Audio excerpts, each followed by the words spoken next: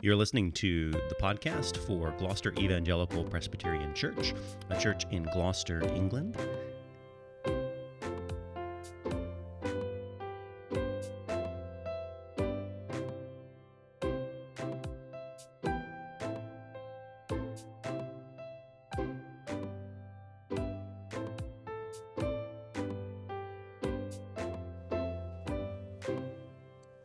So we come to Genesis 21, chapter 21, our Bible reading for this evening.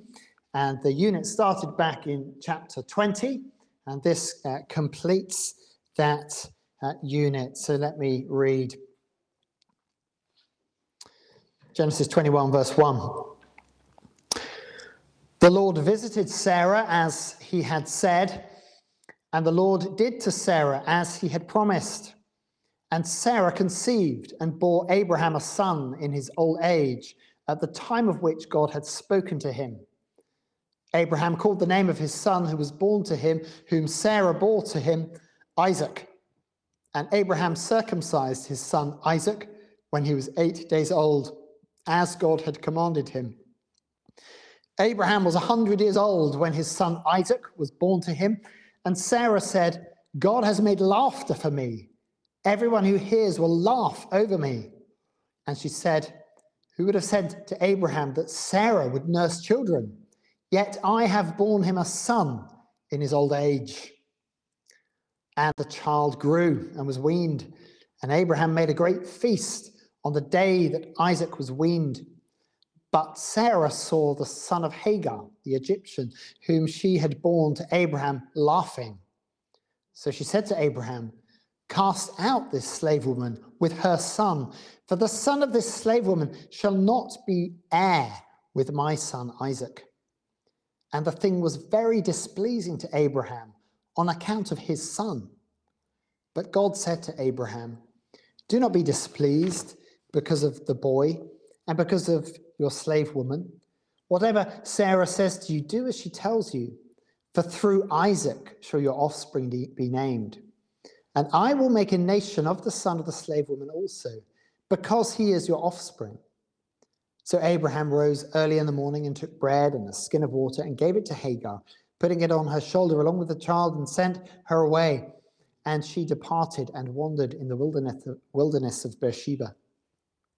When the water in the skin was gone, she put the child under one of the bushes.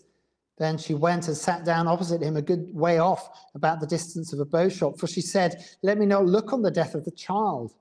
And as she sat opposite him, she lifted up her voice and wept. And God heard the voice of the boy, and the angel of God called to Hagar from heaven and said to her, what troubles you, Hagar? Fear not, for God has heard the voice of the boy where he is. Up, lift up the boy and hold him fast with your hand, for I will make him into a great nation. Then God opened her eyes, and she saw a well of water. And she went and filled the skin with water and gave the boy a drink. And God was with the boy, and he grew up, and he lived in the wilderness and became an expert with the bow. He lived in the wilderness of Paran, and his mother took a wife for him from the land of Egypt. At that time, Abimelech and Phicol, the commander of his army, said to Abraham, God is with you in all that you do. Now, therefore, swear to me here by God that you will not deal falsely with me or with my descendants or with my posterity, but as I have dealt kindly with you, so you will deal with me and with the land where you have sojourned. And Abraham said, I will swear. When Abraham reproved Abimelech about a well of water that Abimelech's servants had seized, Abimelech said, I do not know who has done this thing. You did not tell me, and I have not heard of it until today. So Abraham took sheep and oxen and gave them to Abimelech, and the two men made a covenant. Abraham set 7 ewe lambs of the flock apart, and Abimelech said to Abraham, what is the meaning of these 7 ewe lambs that you have set apart? And he said, these 7 ewe lambs you will take from my hand, that this may be a witness for me, that I dug this well. Therefore that place was called Beersheba, because there were both of them swore an oath. So they made a covenant at Beersheba. Then Abimelech and Phicol, the commander of his army, rose up and returned to the land of the Philistines. Abraham planted a tamarisk tree in Beersheba and called on the name of the Lord, the everlasting God. And Abraham sojourned many days in the land of the Philistines. Well, may God bless the reading and the preaching of his word to us. Well done, all of you. Finally, we've made it to the birth of Isaac. We've been waiting since Genesis chapter 12, or arguably since Genesis chapter 3. This promised offspring, promised to Abraham in Genesis, has finally, in this chapter, is the record of his birth. And the text breaks into three main parts. We have the birth of Isaac, the promised seed, in verses 1 to 7. And then we have the expulsion of Ishmael, the one who was not the promised seed, in verses 8 to 21. And then we have this section with Abimelech, which tells of the blessing going to the nations, really, in this treaty with Abimelech in verses 22 to 34. So first off, the birth of this promised seed, the birth of Isaac. We read, "The Lord visited Sarah as he had said, and the Lord did to Sarah as he had promised." And when it said the Lord visited Sarah, this language is used of the Lord coming to visit in order to act for his people in deliverance. So in the book of Ruth, there was a famine, and then we read that the Lord visited his people, meaning he came to deliver them. And it's used frequently in the scripture, meaning that. And so here the Lord visited Sarah. He came to do as he had said, and he did what he had promised. And we get the point, don't we, that the Lord is faithful to keep his promises, that he does what he says. He keeps his word. And that's underlined in this account. So verse 2, "And Sarah conceived and bore Abraham a son in his old age, at the time of which God had spoken to him."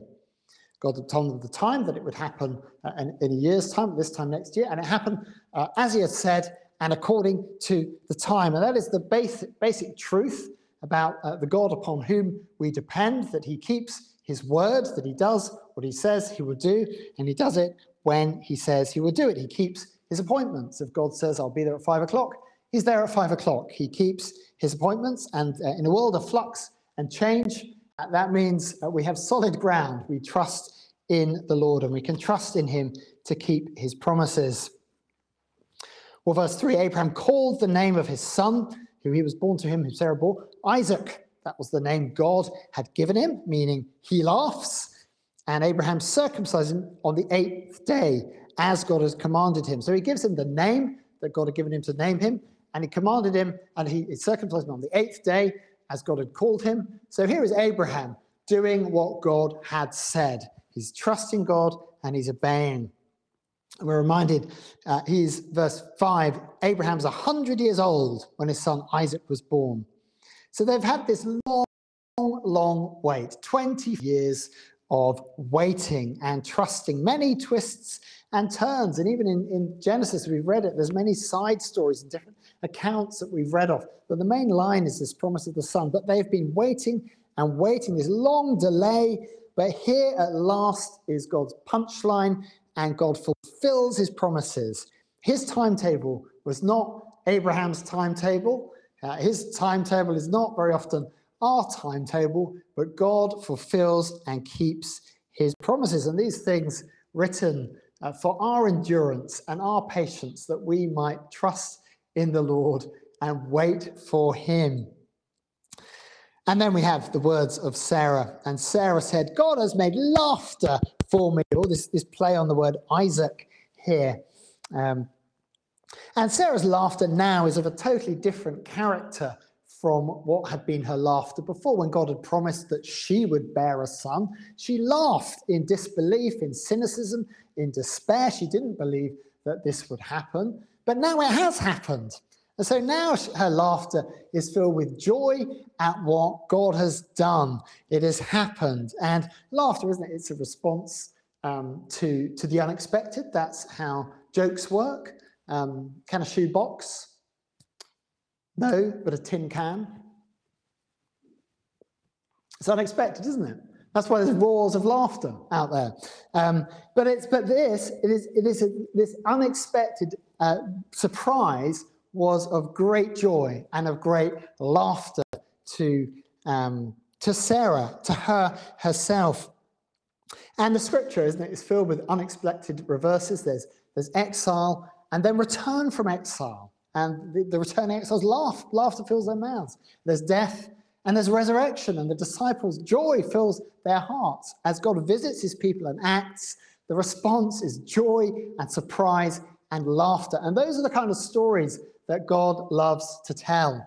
And so we ought not to despair as we look at the world or as we think of our own lives. We know the kind of stories that God loves to tell. We need to wait patiently and wait for God's surprise, wait for God's punchline. Well, Sarah laughs, and she says, verse 6, everyone who hears will laugh over me.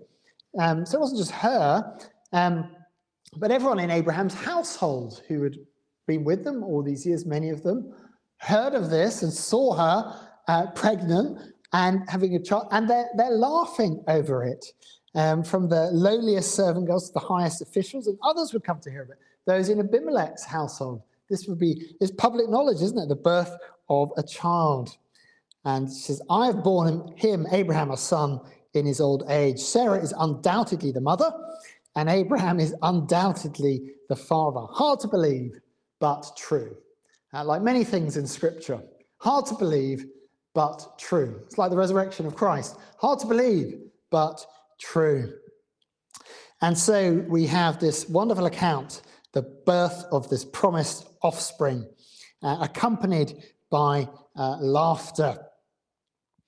And then we come to this next scene. It's the birth of Ishmael. Then we have the expulsion, birth of Isaac, and then the expulsion of Ishmael, the one who was not the promised seed, in verses 8 to 21. So we read the child, that is Isaac, grew and was weaned, and Abraham made a great feast on the day that Isaac was weaned. So birth and the first months and first couple of years of the child's life, where the child was extremely vulnerable and needed particular care and protection and feeding of the mother.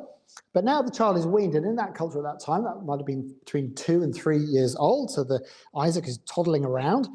And so that's a cause for great joy and great celebration that Isaac has made it through this important stage and now can take the sort of first steps to sort of fly the nest a little bit and be in the wider household and the wider community of Abraham's household.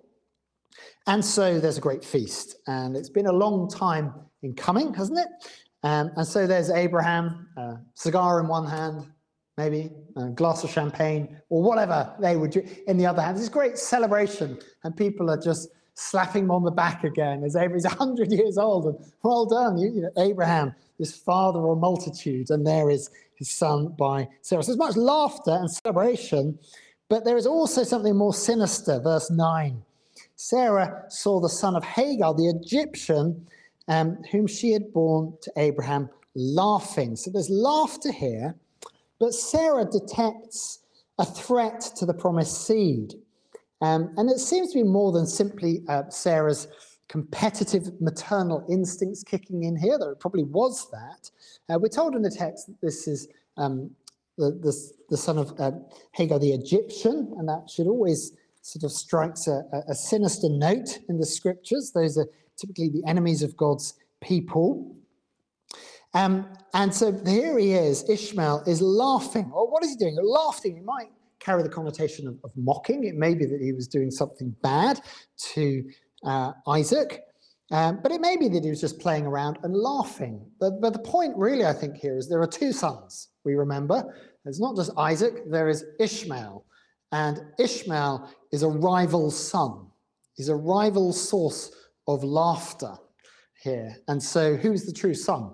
And that would be the question in the household. Who is going to inherit? Who is the heir? And that was always the question throughout Genesis. At the beginning, is it going to be Lot, this adopted nephew? Is it going to be someone from his own household, Eliezer of Damascus? Is it going to be Ishmael? This is always the question. Who is the true son? And so this little section is showing us that the true son is Isaac, not Ishmael. That is what this is saying.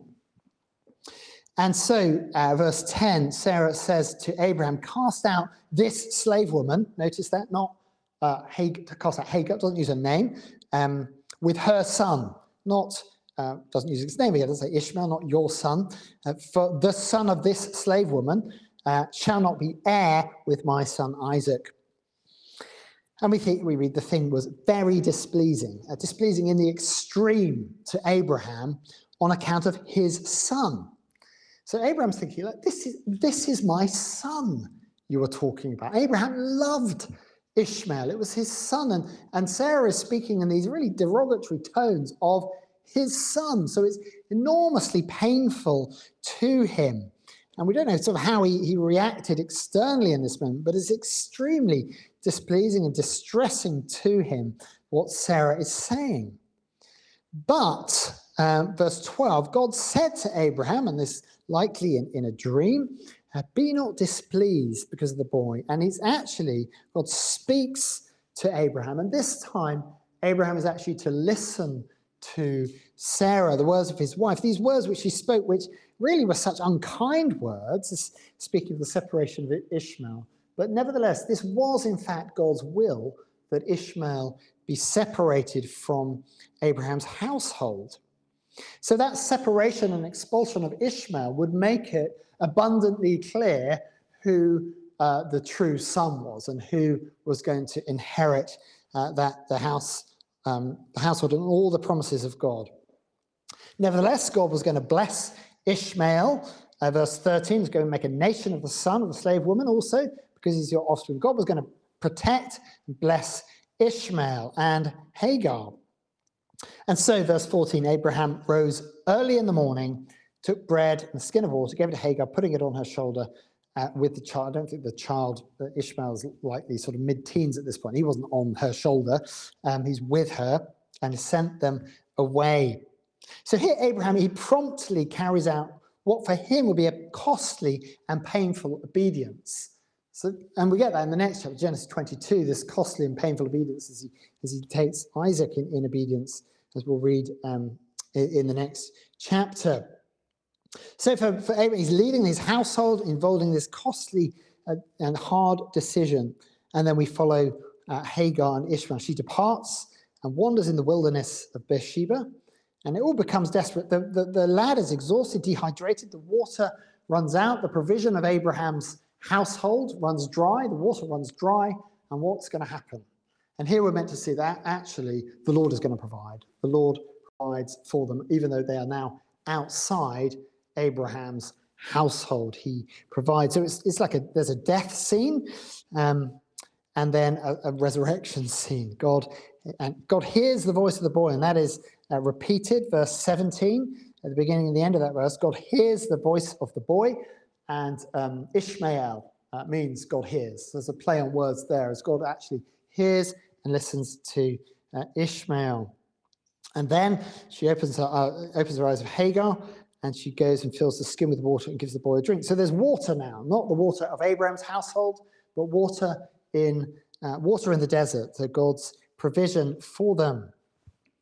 And then we read verse 20, and God was with the boy. And he grew up, lived in the wilderness, became an expert with the bow. God is with him. So he's separated from Abraham's household. He's not going to be the channel through whom blessing will come to the nations, but nevertheless, God is with him. And it's interesting, it seems that Ishmael here is in a different spiritual state to think about Esau later in Genesis. If you're familiar with that, Esau is presented as a carnal, worldly man who has really no thought of God and the promises of God. Ishmael here says that God is with him. He seems to be in a different spiritual state, at least at this point. And then we read verse 21 that his mother took a wife for him from the land of Egypt, and that does not bode well for the future. But the main point through this is it is Isaac, not Ishmael, who's the promised heir, the true son. And this is picked up in the book of Galatians, looking at who is the true heir to all the promises of God. Is it the Christian church who worship the Lord Jesus Christ? Or was it the Judaizers based in continuing with temple worship? So this question then gets picked up in the book of Galatians and deals with that there. So then we come to this third section where we see that this birth of Isaac, this birth of the promised son, is then tied up with blessing to the nations and Abraham's dealings with Abimelech. We return to Abimelech, who, if you remember back to last time, he'd come to fear God in that last incident where he took Sarah to be his wife, and God had rebuked him sharply, and he came in that instance to see something of God's power and God's power,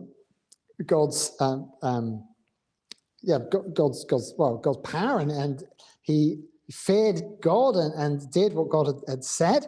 And now, verse 22, we read that Abimelech and Phicol, the commander of his army, said to him, God is with you in all that you do. So they are now regarding Abraham and treating him with some seriousness, really. They recognize that God is with Abraham, and Abraham is to be dealt with carefully. It's perhaps a tricky customer. You need to actually give Abraham some honor and some respect, actually. So in this treaty, so he's making a treaty with him, and it does seem that Abimelech is the senior party of the treaty, and Abraham is the junior partner, because Abraham brings the sheep and the oxen and so on, and in some ways seems to be the junior party. But I think the fact that they are making a treaty at all is evidence of the fact that Abimelech sees it clearly recognizes that Abraham and his household are under God's blessing and are going to be a force to be reckoned with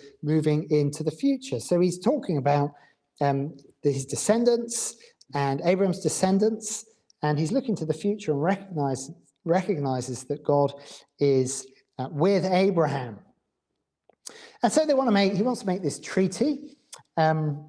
And it's interesting. So Israel, when they came into the land, they were forbidden from making treaties with the people of the land, with the Canaanites. The Canaanites would be under God's judgment, and they could not make treaties with them, but they could make treaties with people who were outside the land. And so I think this is foreshadowing some of that. Here is Abraham making a treaty with someone who is outside the covenant people of God. And it's interesting, the geography of it, he's in the very edge of the land. So all this happens in Beersheba, and you may know that is the most furthest southerly point of the land. So they would say from Dan right up in the north to Beersheba, and much like we sort of say from Land's End in the south to John O'Groats in the north. So Dan was at the top, Beersheba is the furthest south. So they're right on the borderlands here, and Abimelech and the land of the Philistines is beyond the land. And the Philistines really would come to force a couple of hundred years later, so we're not quite sure if these are the same people or if they are just being named that because of the geographical location in which they live. But the point is, they're making this treaty, and Abimelech is really recognizing Abraham and his importance. And then we have this business of Abraham reproving Abimelech about a well of water that Abimelech's servants had seized.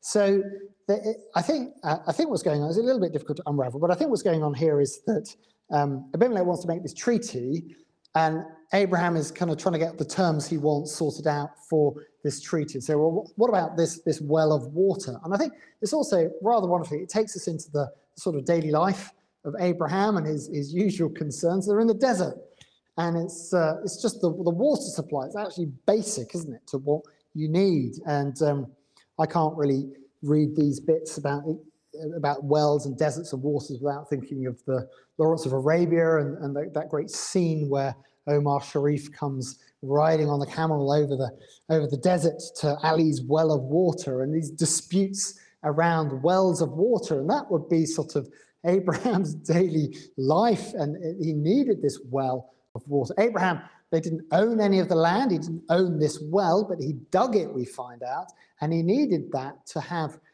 life and sustenance. And so as Abimelech wants to make this treaty, so Abraham is kind of getting in all the issues he wants raised so they can make this covenant, this treaty. Now, verse 26, Abimelech says, I don't know who's done this thing. You didn't tell me. I've not heard of it till today. So Abimelech, he's an interesting character. He didn't know that Sarah was Abraham's wife. And why should he? But also he doesn't know what's happened with this well of water. So his kind of the intelligence services of Abimelech and his kingdom, MI6, are not really perhaps doing their job very well. He didn't know what's going on. But Abraham's now, he's taking sheep and oxen, giving them to Abimelech, and they made a covenant.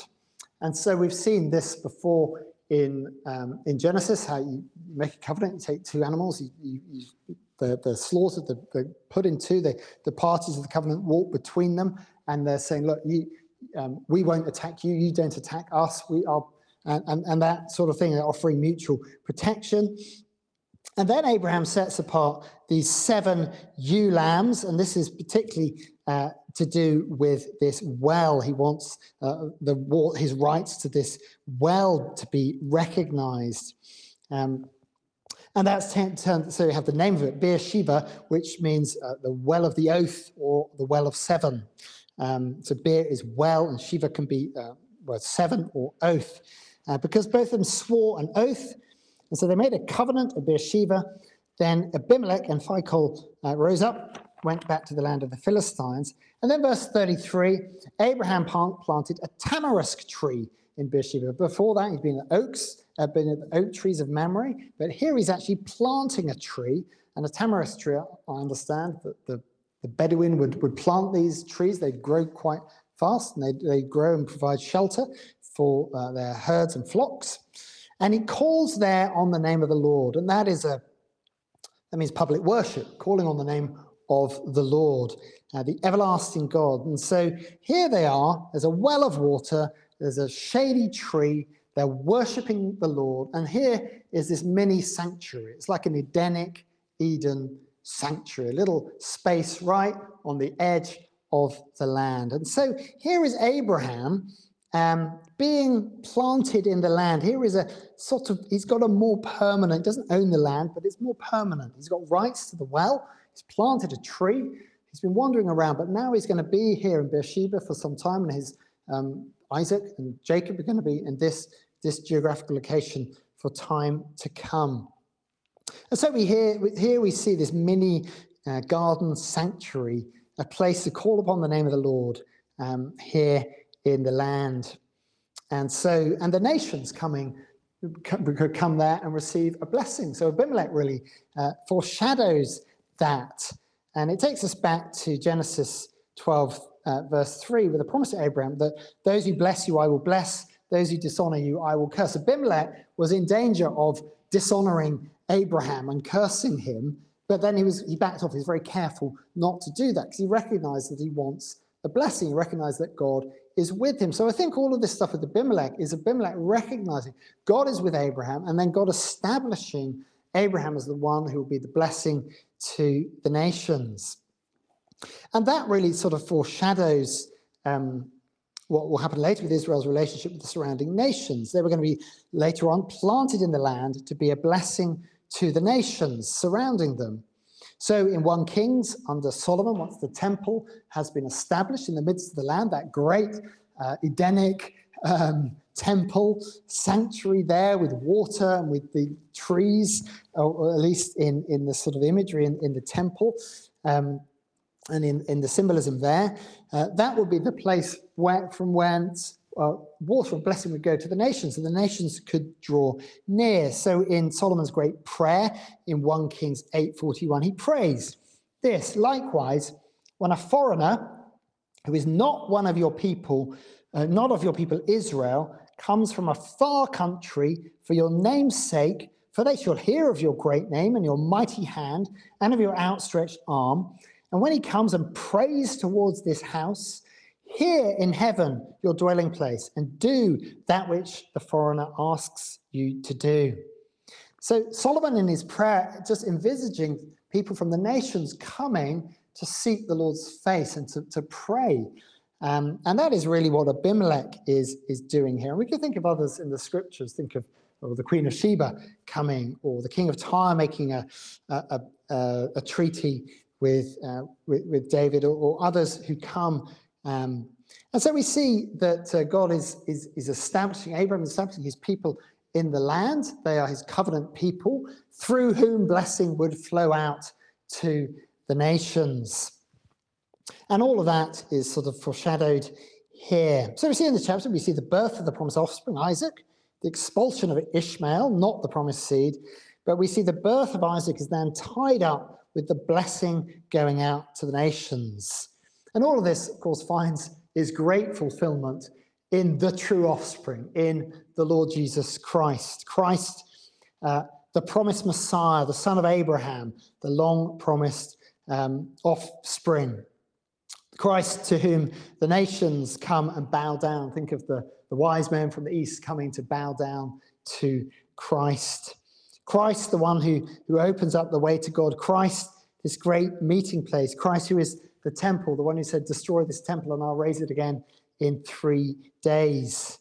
Christ, who sat down by a well of water with the woman of Samaria and said, whoever comes to me, I will give you living water. Christ, who is the hope of the world. And the Samaritans recognized Christ and said, look, surely this man is the Savior of the world. So all these things point to the Lord Jesus Christ and the blessing which is to be found in him. And so it's a wonderful passage, quite a long passage that we've been looking at. But I think in these things we're encouraged, first of all, just to keep trusting in God's promises as we read through Genesis, as we spend time here.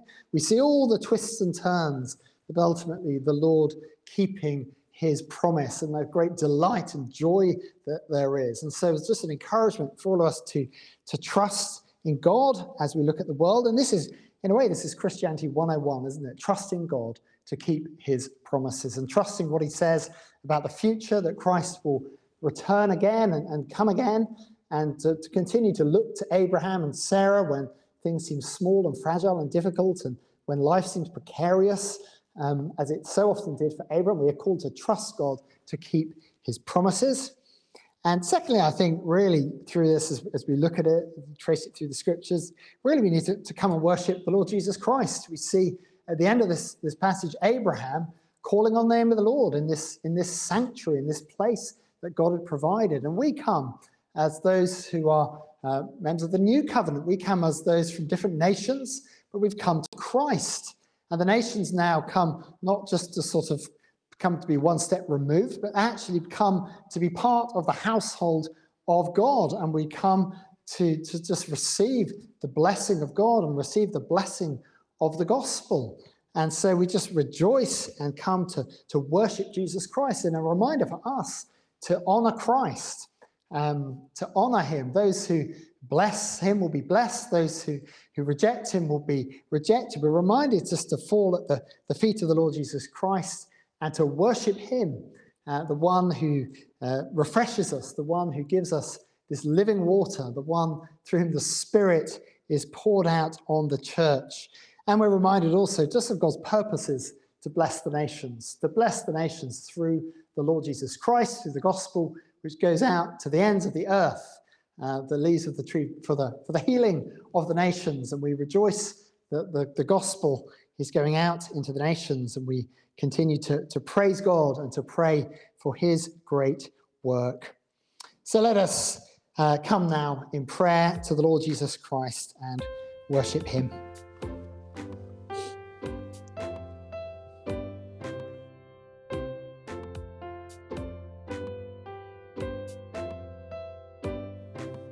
You've been listening to the Sermon Podcast for Gloucester Evangelical Presbyterian Church. You can find us out online at gloucesterpres, that's pres.co.uk